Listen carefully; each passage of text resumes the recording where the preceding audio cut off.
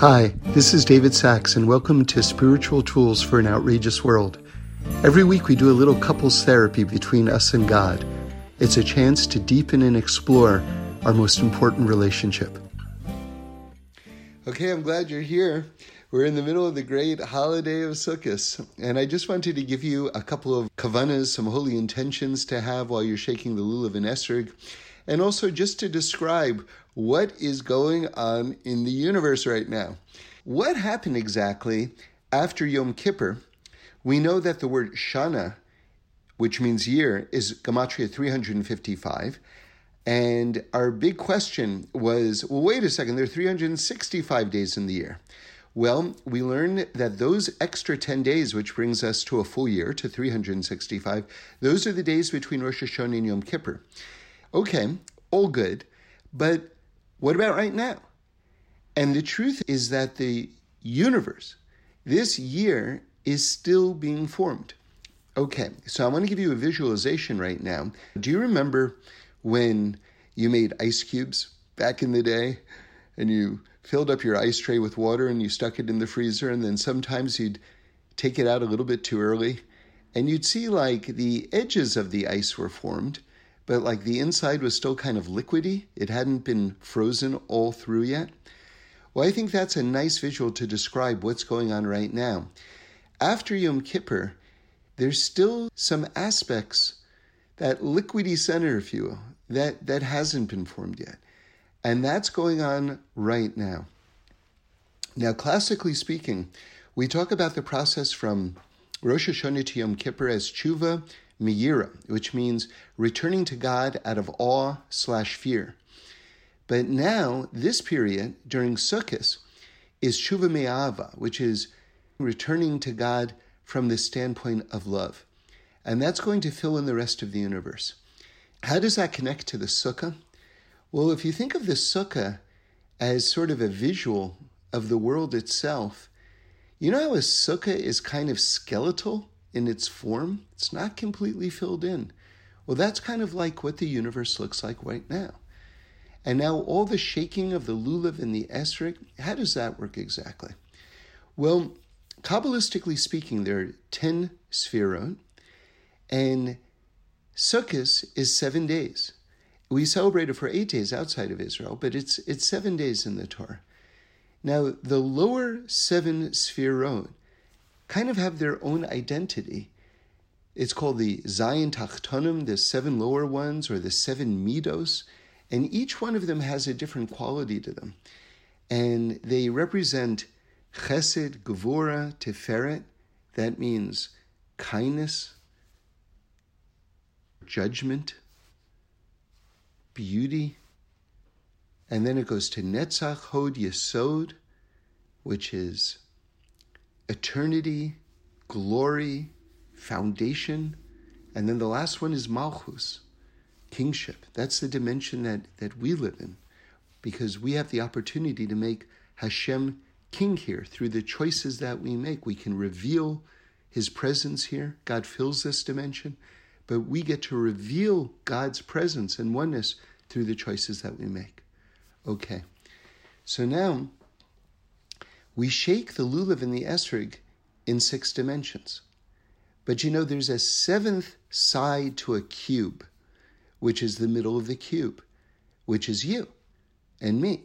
When we shake the lulav on all 6 sides, well, we're in the center of all that activity. Now, when you shake the lulav, believe it or not, what you're doing is you're bringing that energy back into you. We shake in one direction, and then we bring the lulav and esrog back to our heart. And many have the custom to do it in each direction 3 times. So we're actually taking the energy from all the different directions and we're bringing it toward us. Now, each one has a classic Torah personality associated with it. So to go down the list, and I'm going to give it to you in the Kabbalistic order right now, the names are Avraham, Yitzchak, Yaakov, Moshe, Aaron, Yosef, and David, King David. Those are the 7. We represent, interestingly, fascinatingly, King David. Okay, we'll get to that more in a moment. Now, if you count up all the letters in all 7 of those names, guess what it adds up to? 27 letters. Now, that's a very interesting number in the context that we're speaking about right now. You know why? Because God created the world out of the energies of the Hebrew letters. Each of the Hebrew letters in the Hebrew alphabet is like a different energy wavelength, and God coalesced all these different divine energies, and he created the world. Of course, God exists dimensions beyond the world, but he gathered energies, so to speak, from his outer garment of light. Of course, God doesn't have any physicality, but just took a dimension of his light and he sort of formed it into the physical universe. And of course, we always reference Einstein here, because the idea is Einstein says E equals mc squared, meaning that energy becomes mass, and light is energy. So God took his divine light and he sculpted it, so to speak, into the universe itself. And he did that with these energy wavelengths, which are the Hebrew letters. And you're bringing all of that energy into you, also to complete yourself. Because when God aspired to create the universe, the end result was not this massive entity called the universe itself. It was the human being. That's why Rosh Hashanah, which is the creation of the world, is celebrated on the day that human beings were created, because that was the goal of creation. And so you take all of this, the 27 letters, which is all the energies of creation, and you're bringing them back inside you. Now, let me just add one more point. There's a special prayer that we read over Sukkot when we take out the Torah, when we open up the Ark, and we say the following words: "Let there be fulfilled in us the verse that is written, the Spirit of Hashem will rest upon him." We're talking about ourselves.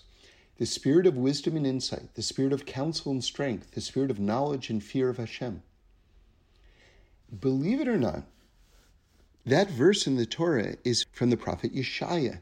And guess who Yeshaya, Isaiah, is talking about? The Messiah.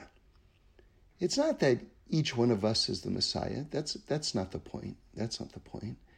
The point is that, but each one of us has this light and spark of the Redeemer in us, of redemption in us. So in other words, we're taking all of the energy of creation itself and we're bringing it toward us in order to complete ourselves, in order to complete this universe, which, remember that visual with the ice cubes, it's still kind of forming and it needs that final love to be filled in order to be complete. And then we become the representatives of completed beings. Now, of course, this is a lifelong work that we have to put in. We don't just snap our fingers and we can leap over tall buildings and fly. Nonetheless, we imbue ourselves with what we need to be successful moving into the year. It's awesome. It's awesome. It's awesome. It's awesome. It's awesome. It's awesome. It's awesome. Okay, let's go further. Because how do we do it? Because it's a lifetime's worth of work. Now, whenever we talk about the sukkah itself, we always talk about how it represents the vulnerability of life, right?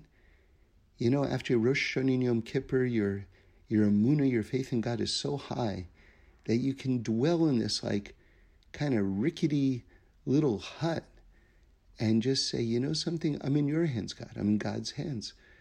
You know, we said in the name of the Ari that when you go into a sukkah, that represents a divine hug. You're being hugged by God. So you feel ultimately your security is not from a bank account, not from the four walls of your house, not from your burglar alarms, but we're in the hands of God. On the other hand, if, for instance, a lot of people have curtains for their walls, if the curtains are too billowy, meaning to say if the wind can just like blow the curtains, the walls of your sukkah back and forth, believe it or not, the sukkah is not kosher.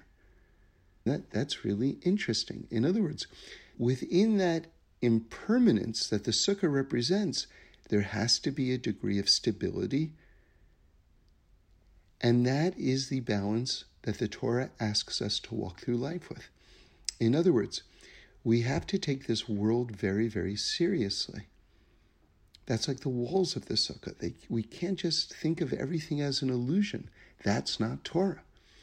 On the other hand, if we believe too much in the fixed aspects of the laws of nature and we don't appreciate that the miraculous exists within and alongside the natural order, then that's not it either. We have to have both. We have to have a sense of permanence and temporariness all at the same time.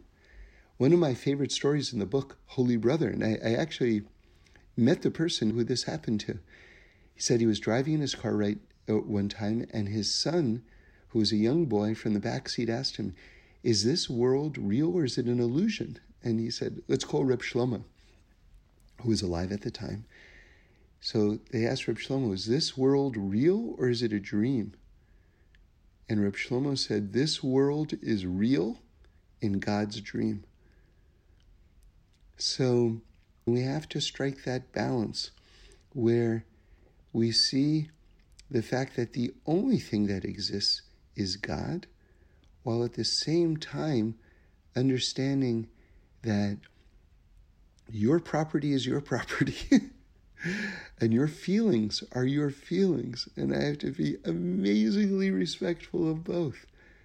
But at the same time, when it comes to my own dreams, I can't limit myself always to like the most immediate quote-unquote practical thing, but I've got to be able to transcend.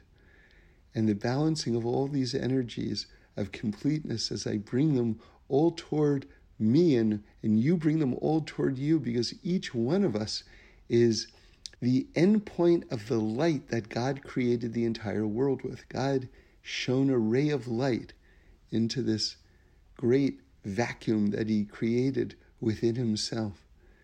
And the end point of that light is you, is me.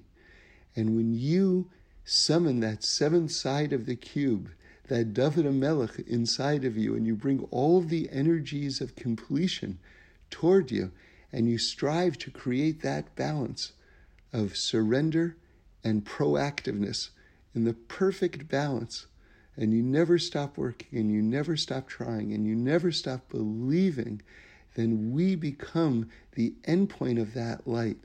And when enough of us get it together, that light is the light of redemption. Thanks for listening. We do this every week, so join in again next Sunday for a new podcast where we explore the amazingness of life. And review us and send in any comments or suggestions. I'd love to hear them.